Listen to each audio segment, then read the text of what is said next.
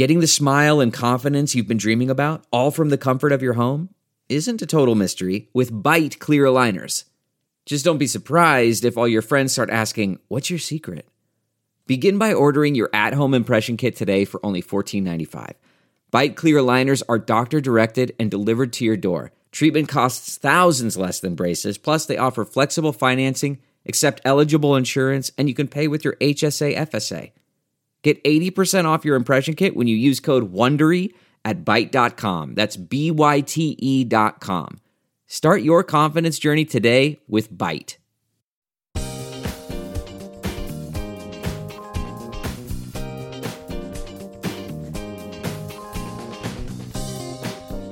It's time for another Benny J bonus interview, brought to you in part by SEIU Healthcare, Illinois, Indiana, the Chicago Federation of Labor, the Chicago Teachers Union, and Chicago Reader. Bonus time at the Ben Joravsky Show as I speak. It's Friday, August 12th, 2022. I'm about to do a great interview with a super cool guy. We're going to be talking about things that really aren't related to the headlines. I'm going to take a break from the headlines, which have been driving me absolutely crazy lately. Anyway, trying to keep up. But just to give you a sense what's going on in the world, just to give you a sense of what I might be talking about if we were talking politics, just to give you a sense of what I did talk about with David Ferris. So go check out that interview on Saturday that I dropped or on Saturday. Here's a headline and a breaking story. It's updated like every hour in the New York Times. I'm reading it off my phone. Usually I read it off a newspaper. I'm reading it off my phone. Files are part of Espionage Act and obstruction inquiries. Documents seized from Trump included highly classified material. Yes, a fallout over the FBI raid at Mar-a-Lago. Donald Trump's, what did he call it? His Florida White House? What a joke. Anyway, the raid happened Monday. Here we are Friday. We're still talking about, we'll be talking about this one for a while. MAGA has lost its collective mind, and it is decided that this is the greatest unwarranted intrusion that the FBI has ever made into the lives of a private citizen. All of a sudden, MAGA has awoken like Rip Van Winkle. Like MAGA and its predecessors have been asleep for 100 years. The FBI has been doing this to lefties and civil rights activists going back to 1919. But MAGA and the MAGA predecessors have been sound asleep on it. And now that's their boy, Donald Trump. I'm outraged. I've never seen such an injustice. Where were you guys in 1969 when the FBI raided Fred Hampton's house? I will be asking that every day for the next year. MAGA's outraged. MAGA. Come on, guys. You don't stand for something, you stand for nothing. I must have screwed that up. Anyway, enough political talk. I'm going to turn things over to my distinguished guest. And as I do with all distinguished guests on the Ben Joravsky Show, I'm going to ask him to introduce himself. So, distinguished guest, introduce yourself. Hello, my name is Aaron Cohen, and I'm a Chicagoan and author of a couple books, Move On Up, Chicago Soul Music and Black Cultural Power, and Amazing Grace about the Aretha Franklin album. And I teach at City Colleges of Chicago. Yes. And he's also a dear friend of the Ben Joravsky Show. I think this is his third appearance. One of the most knowledgeable, if not the most knowledgeable man about the music that I love. And everybody makes fun of me, Aaron, because it's like I stopped listening to music about 1979. I'm like, I'm not really into it. And so it's really my day is 65 to roughly 79. And that's across all elements. So pop, I love pop music, soul, R&B, jazz, and rock and roll. Well, I don't make fun of you, Ben. That's because this is your wheelhouse. Ladies and gentlemen, you got to see this. Aaron Cohen, this guy's brilliant. He's written books, he's written articles, and we're going to be talking about, he's the co-writing Ramsey Lewis's autobiography. We're going to start with that. But you got to see the backdrop. This is such a music writer's workroom. There's actual records, like tons of records, books, CDs. Do you still, Aaron, do you still listen to the records, or are you totally on Spotify these days? Oh, I don't use Spotify at all. No, I listen to physical media, records, CDs. Do I listen to cassettes? No, records and CDs. And, watch DVDs, but I don't use any of that streaming media stuff. No way. Okay, you're saying you're sneering at it.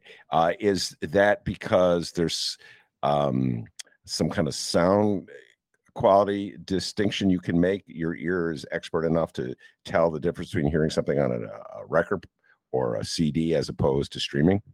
Well, one thing I always believe is that music needs to go through the air, you know?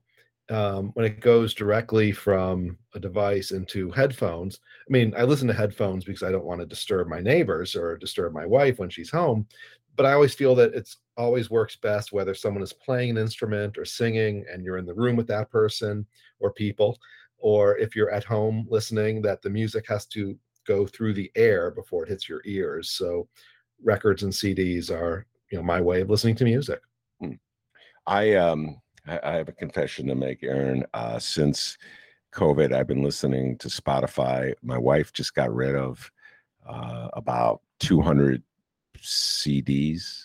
It's just like we were trying to reduce all the stuff in our house. So I feel almost like I'm confessing to my priest here. I apologize. Absolve me of all.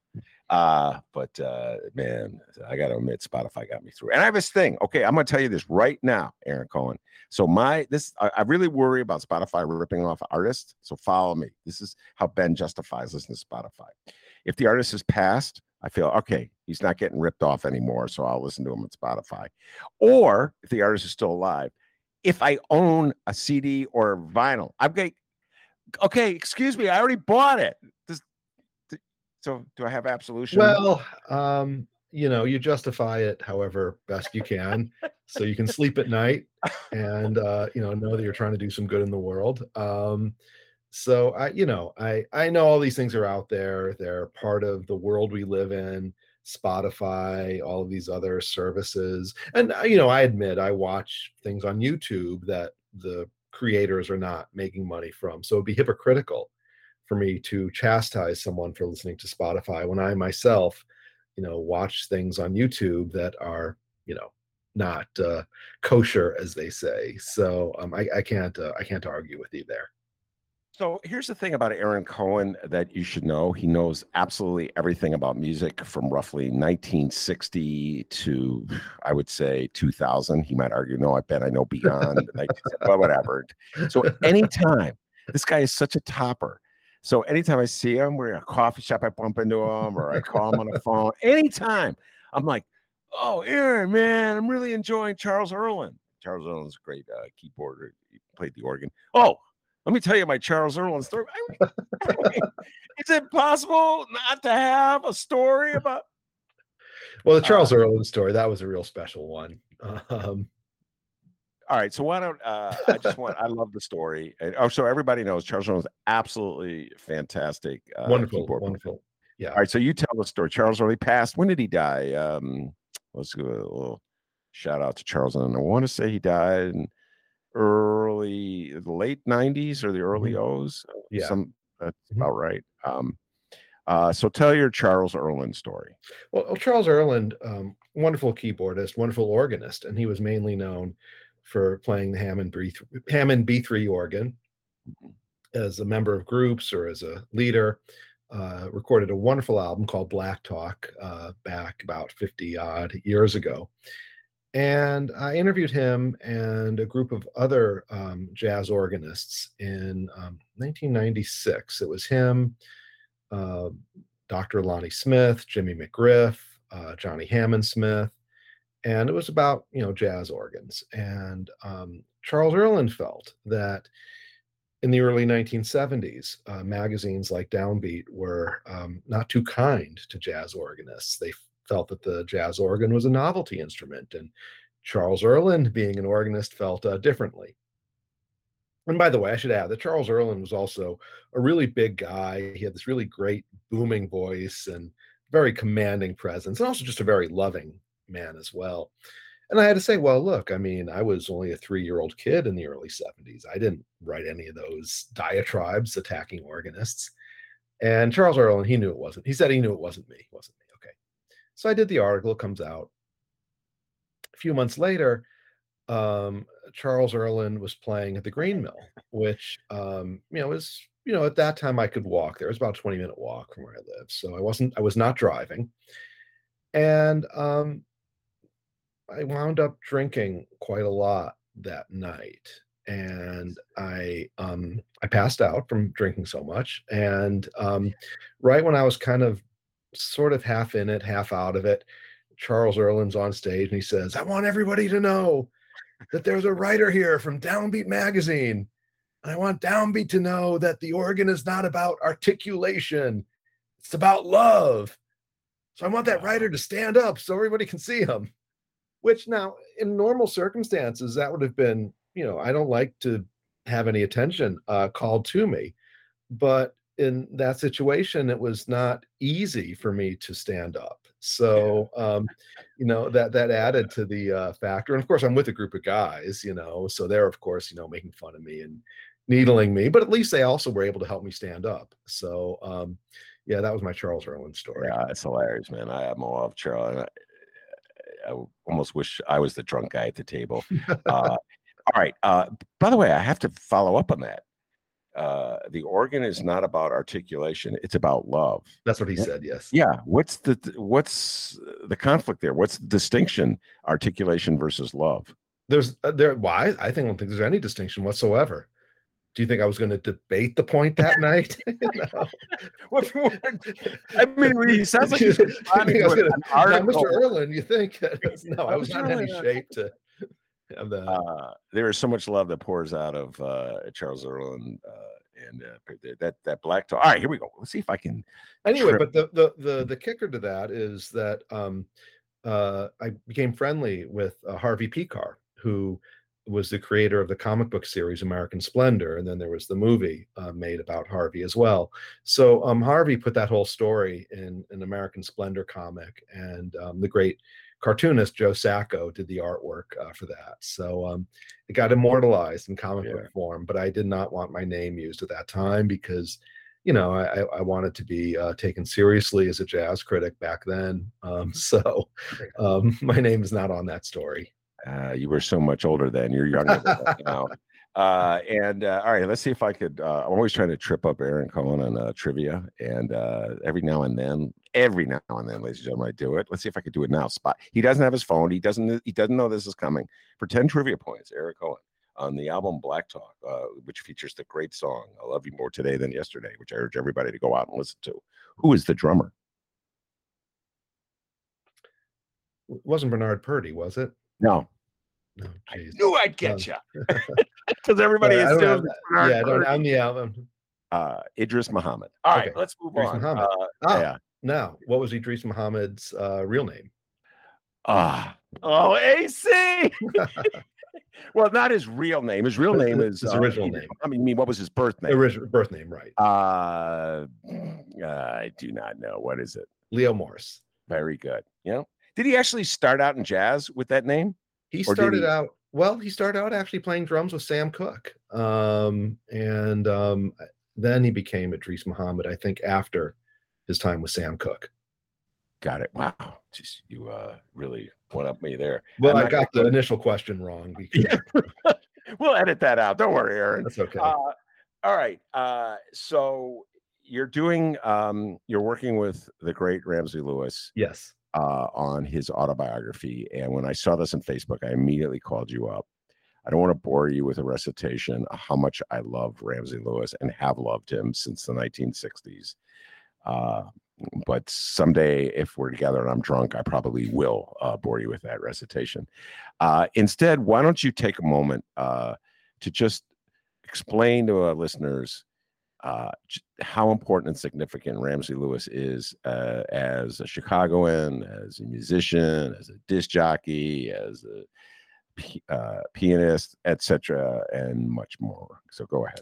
Yeah, I mean, I don't know if I have enough time to talk about all that Ramsey Lewis has accomplished in his 87 years, but crucial, especially here in Chicago. Ramsey Lewis, who has lived his whole life in Chicago, he was from Cabrini Green, and he lived on South Shore but for a while. But I think the main thing is that he was classically trained and also gospel trained. So he came up through the AME African AME church, and as well as studying classical music. And then as a young man, got into jazz, and he became the leader of the Ramsey Lewis Trio in the 1950s and into the 1960s. And they actually had some pop hits, not just jazz hits, but crossover pop hits. The In Crowd, their version of the In Crowd being their big mid-60s pop hit. And he brought that gospel feel to everything he did in terms of jazz piano playing. And some people would say it's a blues influence, but it came from the church. And as a improviser, he never left the church, so to speak. And he also had that classical technique that he brought to what he did. But what was also really fascinating about Ramsey Lewis's music is, as successful as he was, and he was recording a heck of a lot too. He was recording for Chess, and they had him cranking out album after album. Was that, as much as he was into classical music, into traditional jazz, and into gospel, he was also very open to new experimental ideas. So when there were people like the composer, arranger Charles Stepney with his very experimental musical ideas for what to do on a record, and Ramsey Lewis embraced him, and they worked together on a bunch of wonderful albums from the late 1960s. And then in the early 70s, Ramsey Lewis was very much into bringing in these young funk musicians, like the late percussionist Durf Reclaw and the guitarist Byron Gregory. And he was doing these great jazz funk albums like Salongo. And then he was also a mentor to Maurice White. And Maurice White was the drummer in Ramsey Lewis's group for a number of years. Maurice White goes on to form Earth, Wind, and Fire. So, Ramsey Lewis had his foot in this sort of jazz funk that was really happening in the early 70s. And a lot of those records have been sampled quite a bit in hip hop. So, Ramsey Lewis was someone who kept his musical integrity. He kept his musical commitment and his commitment to the heritage, while also being open to new ideas. And it was always very fun music too, as experimental as it was. It never lost that sense of fun. And he kept, evolving his music. And not too long ago, he was doing these large scale symphonic works as well. And collaborating with classical musicians and performers and dancers on these larger symphonic works, when he was in his 80s. And so that was really incredible. And then, as you mentioned too, he also hosted jazz programs on the radio, WNUA, which was known for smooth jazz, but he was bringing in, classic, real jazz performances to that station as well, and very committed to bringing in, real jazz on the radio, and was very popular as a radio host in doing so, and on TV as well. So just so many different aspects of media that Ramsey Lewis was very much a part of. And again, doing it all here in Chicago. Yeah, no, that's a good encapsulation just of Ramsey Lewis' career and his impact. I like how you brought in the WNUA thing, because I remember listening, I think it was the 90s. I've lost track of time, Aaron. And WNUA, I heard all the time. My kids would be in the car, like, it's it. We're listening to this, okay? And smooth jazz. Now, all right. Well, that's an interesting point, and this is going to come out in the book, is that, the people who ran the station wanted to have this sort of smooth jazz format, and Ramsey Lewis was very insistent on playing people like Count Basie and Duke Ellington, people who you and I and most of the world would think of as real jazz, and he really, conveyed that necessity to include them in the programming, and I think that was really important. No, I'm going to throw a curveball at you there. Aren't expecting. Let's see how he ducks and dodges this one. So I've had guests on this show. Every now and then we have a jazz guest or two, and I'm not going to name names, who refuse. They've told me they do not want me to ask them about Kenny G. And I'm not talking about Ken Griffin, the formerly the richest man in the state of Illinois, who funded, we could talk politics all day, Richard Irvin's campaign, and now moved to Florida. I'm not talking political junkies. I'm not talking about that. I always call him Kenny G because I'm naming him for the sax player Kenny G.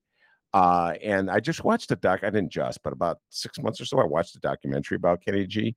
I think it was on HBO, which I found a fascinating documentary. And these jazz guys come on.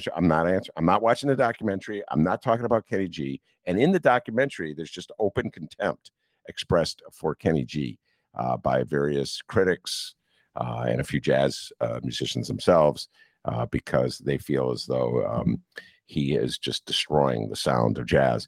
Do you share that disdain that so many people in jazz have for Kenny G? Well, I have to see that documentary. I've heard a lot about that documentary, and I've heard that it's a very interesting, well-made documentary that takes in many different perspectives. So I just haven't gotten around to seeing it yet. So I can't comment, on that documentary until I see it. And, I have to say I've not listened to his music in a very long time. I met him years ago when I was at Downbeat, and he wasn't a particularly interesting guy to talk to. I can say that. I can say his music is not particularly something that I would choose to listen to. If other people do, I mean, I'm not going to attack other people's musical, choices, with some exceptions. But if people like to listen to him, that's their prerogative. I'm not gonna, I choose what I listen to, and you can see in back of me all the records I choose to purchase. If other people, want to listen to him, that's their, that's their thing. So, but again, that documentary you mentioned, I've heard very interesting things about. So I would like to see it. You should watch it. Yeah, I could. Yeah, I just haven't had the time. Watch it. By the way, I'm going to say this: if Aaron Cohen ever wants to get out of the writing business and the critiquing business, what a politician he would be. There was some smooth dancing there, Aaron Cohen. Okay. Well, no, I mean, it's just like I say, I when I was younger, the younger me, the one who would go to Green Mill and get tanked, would be very critical of other people's musical taste, and would be very disdainful and dismissive of other people if I felt their taste was not. I don't do that. I'm really happy that you said that, for many different reasons. And people make fun of me for some of the stuff that I still like. Like the other day, I was in a car with my wife, and a Carpenter song came on, and I turned it on. I love this part of the song where Karen is singing, and my wife goes, She goes, I don't know what's worse, listening to this Carpenter song or having to hear you sing the Carpenter song. I like the Carpenters, and she's actually a decent drummer. Yes. People need to, give her credit for that. No, I don't. Again, I don't. If people like music, that's great. I mean, for instance, let me make the one exception. The one exception would be if I knew somebody who went out to see Ted Nugent because they appreciated his spoken word, diatribes. Well, then I'd be critical. But that's a rare case in point. I can't think of any performer. Maybe you can correct me. Any musician in the realm of music that I really like, be it R&B, soul, jazz, who's an outspoken MAGA person. Okay, so you mentioned Ted Nugent, who's outspoken MAGA. He loves MAGA. I didn't like Ted Nugent's music before he went MAGA, or before I was aware he went MAGA. Can you think of anybody in the realm? And people who I used to like John Lydon, but I don't listen to him anymore. And there's some others who I've heard rumors were MAGA people, but I don't want to say who they are because those are just rumors, and I don't want to, say so. But there are a few jazz people who I used to enjoy who are, I've heard, MAGA people, but I don't want to name them because I was trying to give, like, jazz people were above it all, too smart to fall for that, but nobody's perfect. All right, so I know you. But there are some. I just don't want to name them. Right now. So explain a little bit about. I know you don't want to give away what the book's about. You want people to buy the book and read the book, or in my case, probably check it out of the library. That's how I do it these days. What's the process like of working with the great Ramsey Lewis? Oh, it's been wonderful. I used to go to his place and interview him, but we've done it over Zoom for the most part these past number of months. And about every week we'd speak from a half hour to an hour, and then I would transcribe it. But at the same time, I'm also interviewing people who worked with him and getting different perspectives as well. For instance, Red Holt, who was the drummer in the Ramsey Lewis trio at first, and they split. And so I wanted to get Red Holt's perspective on that as well as Ramsey Lewis's. So I'm including his voice. And again, most of the other people I've interviewed have been over the phone, but Ramsey's been a wonderful person to talk to. Just really great, gracious, funny, smart. I really very much enjoyed the experience of spending time with him. That's been one of the rewards of working on this book. Have you gotten to the 70s yet? Are you doing it in a chronological order where you start with, his early years at Cabrini Green and the 30s? Well, we haven't gone strictly chronological. And a lot of times there are things that come up that I think of and I'll jot it down. And then when we speak, I'll speak with him. One of the things about the 1970s, and I mentioned Durf Reclaw, who played on his Salongo album and other great albums from the 70s, and wrote some of the great compositions on those albums. And I interviewed Durf about 3 weeks before he died this past year. So, I didn't want to go strict chronology, and I'm glad I didn't, because we were able to have a very beautiful conversation just before he passed. And so that would lead to when I would get back to Ramsey, and we would talk about, what we talked about, what I talked about with Durf about the 1970s. But with that too, there are a lot of surprising things. There are things that I would just turn up in my research that I would remind Ramsey about that happened a long time ago. I'm not going to say what they are, because you got to read the book, but that'll lead us to another avenue of discussion, because there are some very interesting things that have happened to him that didn't get a lot of press. And, I felt the need to bring those up with him. Well, I am looking forward to it. In particular, too, where he talks about his relationship with Maurice White. Maurice White was the founder of Earth, Wind, and Fire, which is one of the most popular bands in the world. That's a band that's obviously transcended generations, so they're getting sampled to this day. Oh yeah, and they did an album in the mid. I know Aaron knows this inside out, but that was hugely it really impacted young me. I didn't want to make this too much about me, but I was like, I must have listened to this record 50 billion times when I was 20 years old, and it's called Sun Goddess. And have you gotten to that section of Ramsey? Oh, we've talked about it. Oh, yes. Recorded here. And I also spoke with Verdine White, Maurice White's brother, who played on Sun Goddess. So we did talk quite a bit about Sun Goddess and how that came about, and the effect of Sun Goddess and its impact on Ramsey and on music. So we do have a lot to say about Sun Goddess. All right. I'm really looking forward to that.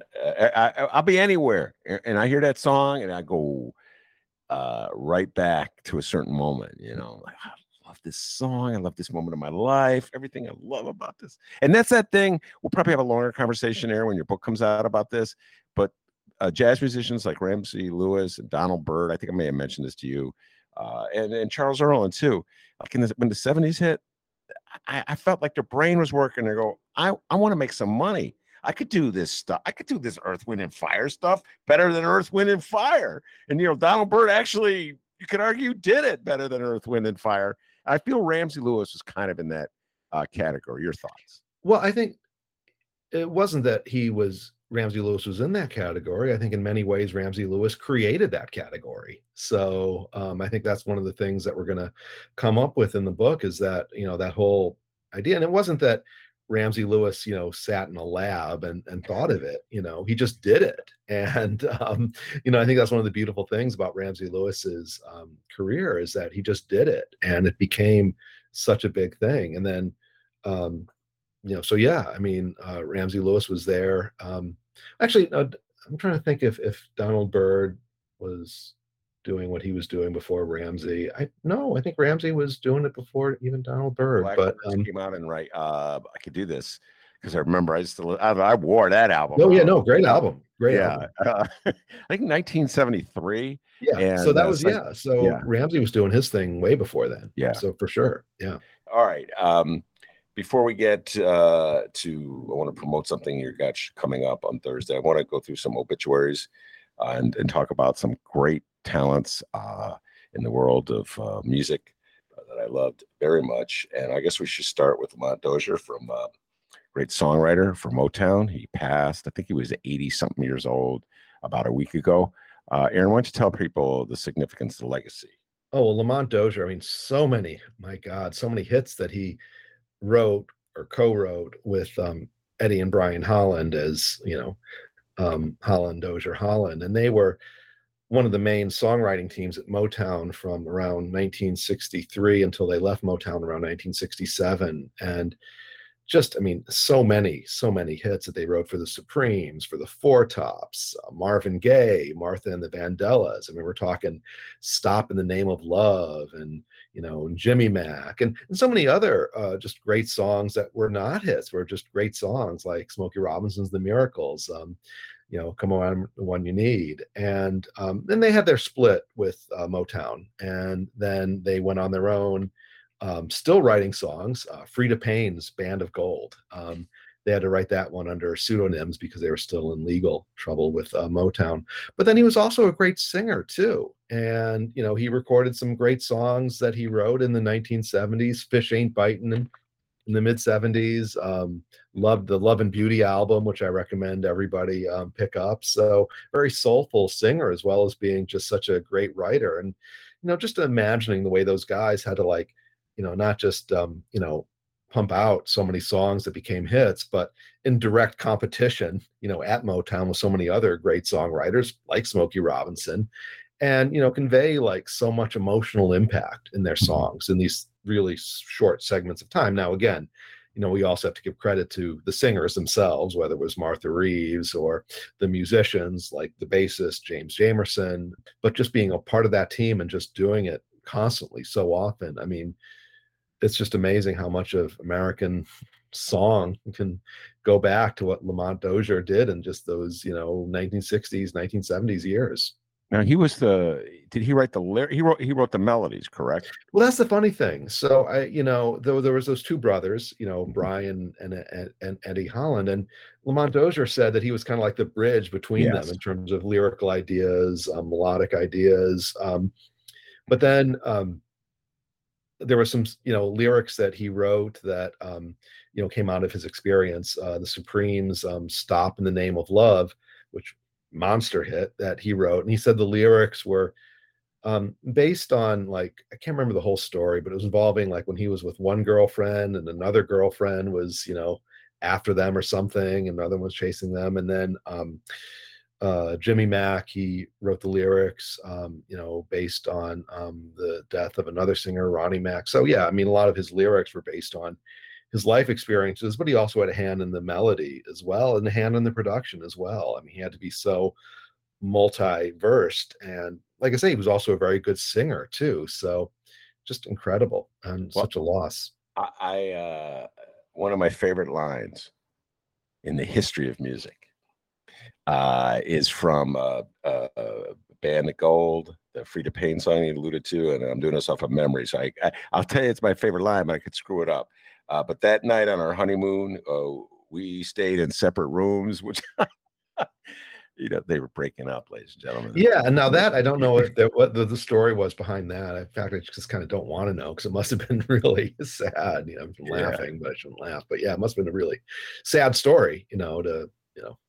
That's behind that song for sure. Yeah, I'd like to give him credit for it, but who knows who actually wrote it? Well, they all had a hand in it. I mean, him and Hollins had a hand in it. So yeah, I mean, give credit to everybody who was involved in that song for sure. So did you ever have a moment with him? Did you ever meet him? Unfortunately, I never met him. Would have loved to have met him, but no, I never did. Yeah. All right, let's talk about the Delphonics. When William Hart died, the lead singer for the Delphonics, I think I may have sent you the article. I sent it to a lot of people. I don't know if I sent it to you. I felt really sad that day. When I read the op-ed, I think he may have already died. Anyway, talk about the Delphonics. Well, the Philadelphia, in the early 70s, they had so many great hits coming out of Philadelphia, and they worked with Tom Bell, the great composer and arranger, and William Hart wrote, a good number of the songs with Tom Bell. And he had such a beautiful high voice. And I think one of the things about his voice that I find so appealing is that there's this, maybe it's just me projecting, but, when he sang, there was this sort of like sense of wonder, when he was singing, he sort of expressed this sort of like, he certainly was a fully grown adult, but he still would like express just through the way he sang this childlike sense of wonder, and Ready or Not, Here I Come to find you, or La La La means I love you. I mean, just the way he sang those with you had a sense that there's this purity there. I don't like to use that word, innocence or purity, because it can connote different things, but it just has this real beauty in that. And it wasn't a simplicity either, but just a sense of yearning, and just sounded like, what one doesn't lose from childhood came through his voice and those songs. I think for a lot of people from the next generation down, the Delphonics, they may not have heard them because their heyday was the 70s, I want to say, Aaron, when I was really into current music. But they play a role, or their music plays a role in a 1990s movie, one of my favorite movies of all time, called Jackie Brown by Pam Grier. Yes. Let's take a moment to appreciate the great Pam Grier. I love Pam Grier a little more than I want to admit back in the 70s, but I just love that movie, Jackie Brown. First of all, it's a tribute to Pam Grier in so many ways. But there's this moment. Have you seen the movie? A long time ago, yeah, when it came out, yeah. Well, the Delphonics play like a significant role in that movie, sure. In sort of developing the relationship between the Robert Forster character, the he runs a pawn shop, and the Pam Grier character, Jackie Brown. I don't want to give any away. If anybody, believe it or not, is listening to me, he's not seen Jackie Brown, I urge you to run out and see it. But there's, I think, I want to say that it's "Didn't I Blow Your Mind" is the song that they play in the background. And it's just like Robert Forster is falling in love with Pam Grier, and that song is just intensifying it. And that song just conveys just so much love, I feel, Aaron, and just so much romance. And that's the thing. Yeah. And the way he sings it, the way Hart sings it, there's no it's not like overly aggressive. It's not, no one's going to, mistake him for, Tyrone Davis, so there's just that sensibility. You think that he's very delicate when he sings it. He's not, but you think that he's about to something about him is going to break, and it's lovely. It's beautiful. It is used very, very well in that film for sure. If I recall.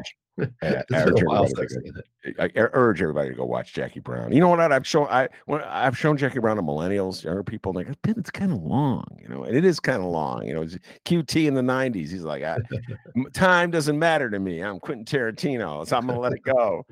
But then there's that unbelievable moment with Samuel Jackson and Robert Forster in the car. I don't know if you remember this.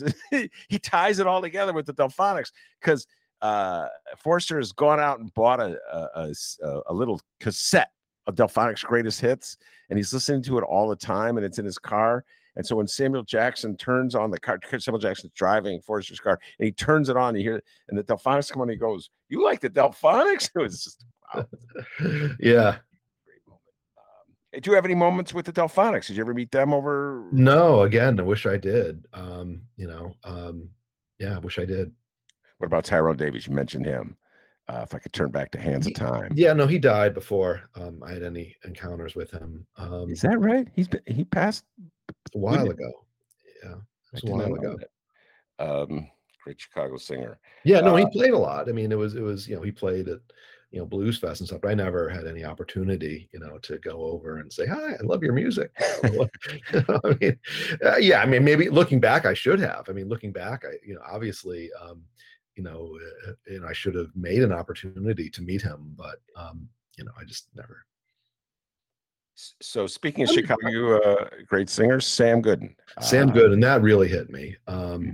He was the bass voice in the Impressions, the great group with Curtis Mayfield, and coming out of Chicago, and their harmonies on the 1960s recordings, whether it's People Get Ready, or It's All Right, Choice of Colors, or This Is My Country. And not only was his bass voice such a great counterpart to Curtis Mayfield's high tenor, but he was really sort of like the bedrock of the group, because he was with the group from its very beginning. He was with the Impressions after Curtis left, but they were still a very good group, and he stayed with them up until they stopped performing, I believe, about 4 years ago. So he was the real sort of foundation, the bedrock of this group, along with being such a great singer. And I did get a chance to spend time with him.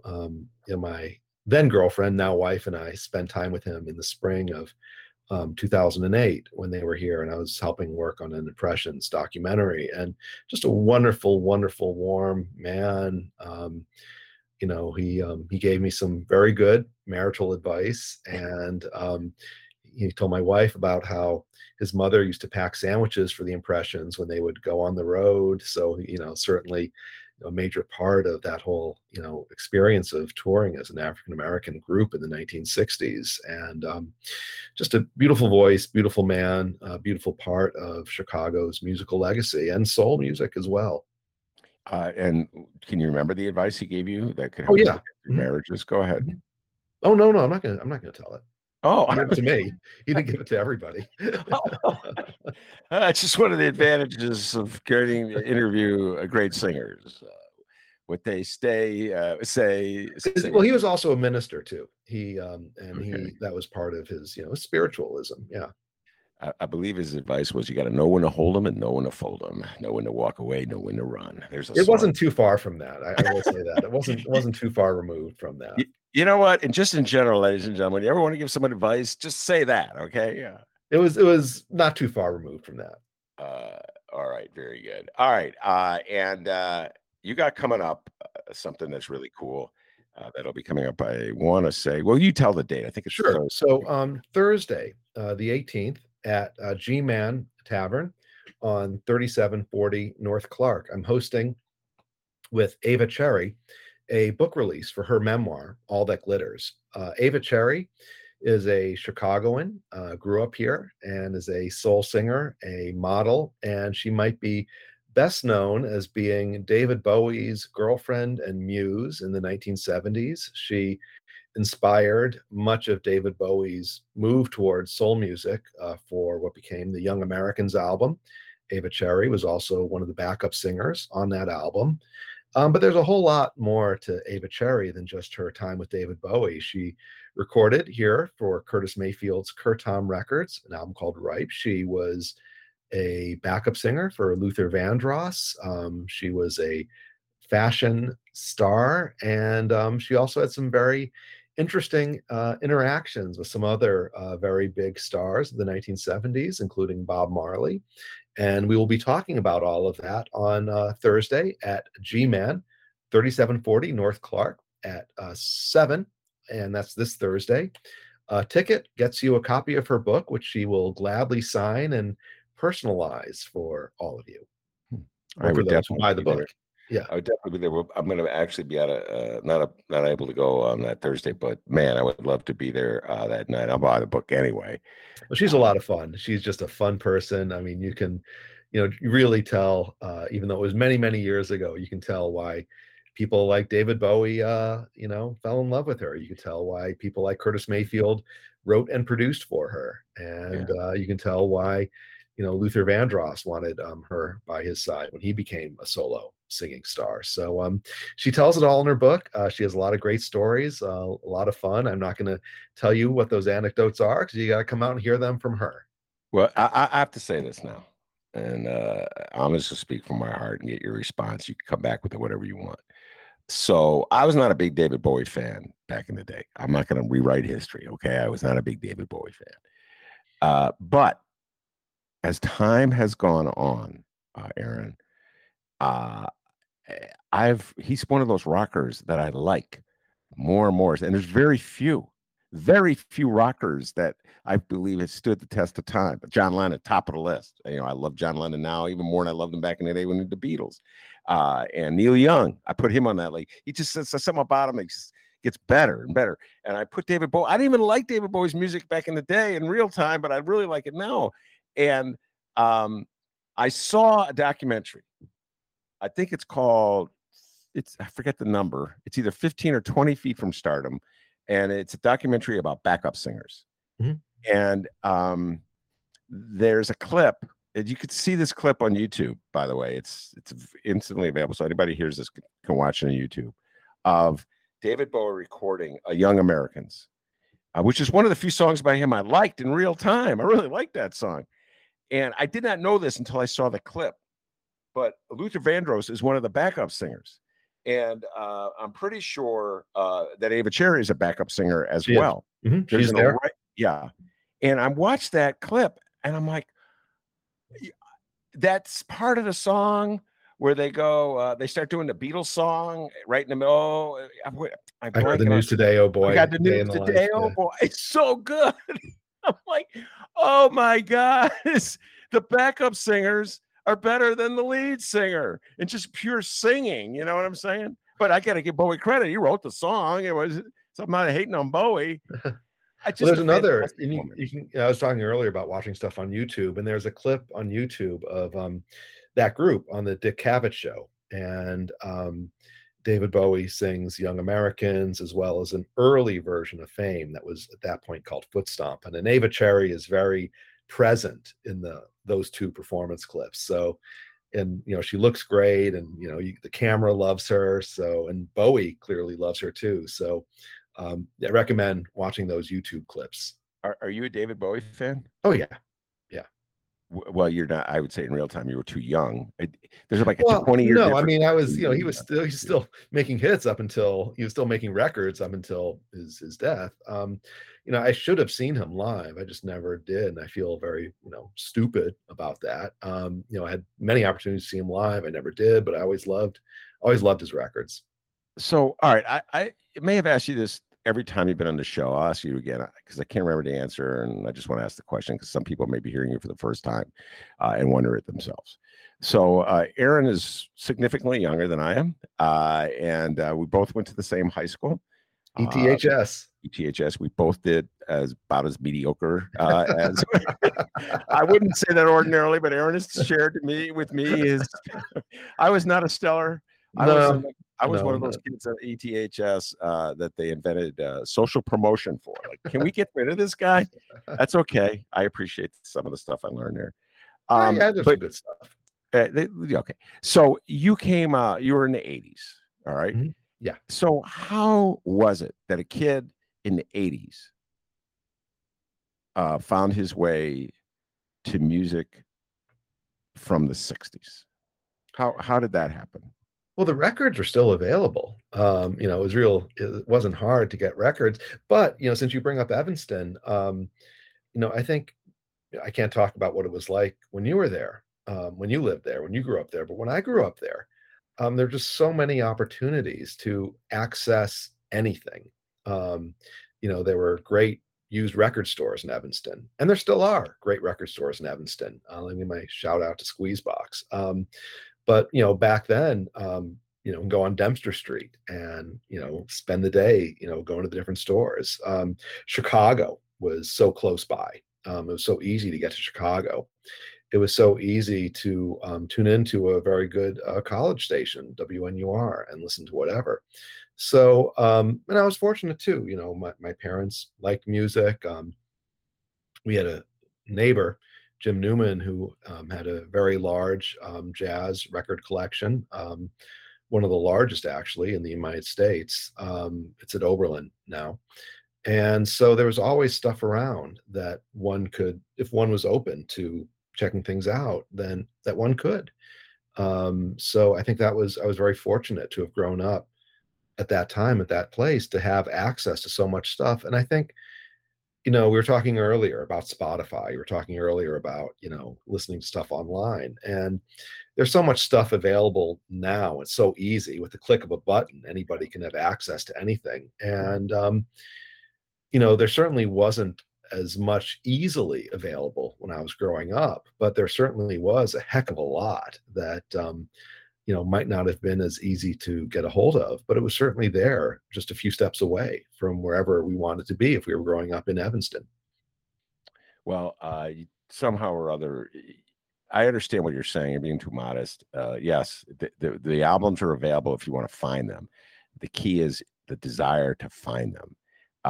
So for a kid who's coming of age in the 80s, looking back 20 years before, it's unique. That's all I'll say. And there were kids like that at Evanston when I went there. who were like looking back at jazz in the 60s and in the late 50s. So, but it's always a small minority of kids who break free of where their generation is at that moment in time and look at a different generation. It is kind of unique, Aaron. Well, it's funny. I remember, I remember this is one of these like memories when I don't know if they had the PSATs when you were in high school, but when I was in high school, there were the PSATs, which you took before the SAT. It was like pre-SAT or something. More torture. Oh, yeah, exactly. Pre-SAT. The SAT is not yeah, exactly. enough. As if the SAT wasn't enough. Oh, so I had to take the PSAT in the morning. And I remember taking it in the morning. And I remember in the afternoon going to the record exchange on Dempster Street and picking up a Sam and Dave album. And I remember at that moment, and I took the album home and listened to it and loved it very, very much. And I just remember thinking, okay, what's my direction going to be? So I thought about that record much more than I thought about that standardized test, which I don't even know if they have anymore. I don't know. I still have the record, Yeah. And all you have is a distant bad memory of a standardized test. All right. One more time, tell folks where you'll be on Thursday. Yes, Thursday at the G-Man on 3740 North Clark. And I am thrilled that I'll be there with the wonderful Ava Cherry. Ava Cherry is releasing her memoir, All That Glitters, and it's a book release event. You can go to the G-Man website and get a ticket. And for that ticket, you'll not only get a copy of her book, but she will sign it for you. And that's on Thursday, the 18th at 7:00. And I'll be on stage speaking with her as well. And she'll also be available to answer audience questions as well. Yeah. And I'm really glad you said Thursday, the August 18th, 2022. I'll add that. Yes. Because podcasts last forever. Well, they do. Yes. The last one we did, you'd be stunned. Like every day or maybe every other day, there's a hit on it. So somebody would be like, in the year 2027, we're in October. Anyway, next time we're in the show, we didn't even talk about this one. This is called a tease in radio. I'm going to tease it. The liner notes on the music from John Hughes movies. Oh, yeah. Yeah, that comes that's out in more in November. line with his generation. Okay, so he was paying attention to music coming out in the 80s. I can't wait. Well, there's more to that story than that. So, but that comes out in November. So we can talk about it whenever. We'll bring you back to talk about that, and I'll have to do some homework on that because I was already not listening to music but I'll go back and listen to it, and I won't be as mean and nasty as some of my jazz purists are about Kenny G. Oh yeah, I'm not a purist. I mean, no, listen, life is short. If you like to listen to something, have at it. I'm not going to bemoan anybody. Well, one thing you're going to learn if you watch, and I urge you to watch the documentary because it's fascinating on many levels. But Kenny G is huge in China. Oh, yeah, huge in China. And you know what's so funny, ladies and gentlemen? I'm just going to throw this out there. There's a great John Coltrane documentary, and they talk about with reverence how he's so huge in Japan. And everybody loves John Coltrane. I mean, he's one of the greatest geniuses. But somehow or other, Kenny G being huge in China is not a big deal. I'm just saying. Anyway, Aaron, yeah, I have to say, I do have to see that documentary. Remember though, we were talking about the Lee Morgan documentary, and that's wonderful. God. That's a wonderful documentary that everybody should see. Run, Don't Walk. That's a whole other show. I could do a whole Lee Morgan show. Lee Morgan was another guy, great jazz trumpet player from the 50s. And you could tell he was like probably listening to Ramsey Lewis records going, oh man, I want to hit this market. Here we go. I gave you this trivia question. We'll end where we began. You already know the answer. What was the last album that Lee Morgan worked on before he was murdered by his wife? Remember, I already gave you this. Yes, well, it was an album with Charles Earland. And I believe the drummer on that album may have been Bernard Purdy. So I'll give you credit for that one. Although you have to buy the it's amazing, the box set of the complete Lee Morgan in California in Hermosa Beach. It's a CD set. Yeah, you got to get that. Yeah. And I'm serious. I mean, I know that we all have, limited income, we have limited funds, we have limited space. But this Lee Morgan box set that came out, was it last year? Yeah, it's fantastic. Yeah, definitely. They talk about that in the documentary, going out to Hermosa Beach and that jazz club that's right there in the ocean. Yeah, and his playing is on top of his game, and there's so many different things they do each night that you got to hear the whole collection. I mean, the album that came out that was taken from that is great, but yeah, even with people who have limited incomes, I recommend that Lee Morgan box set. All right. Very good. And we weren't even going to talk about Lee Morgan. That'd be another show. Oh, yeah. With Lee Morgan. Anyway, Aaron Cohen, thank you so much.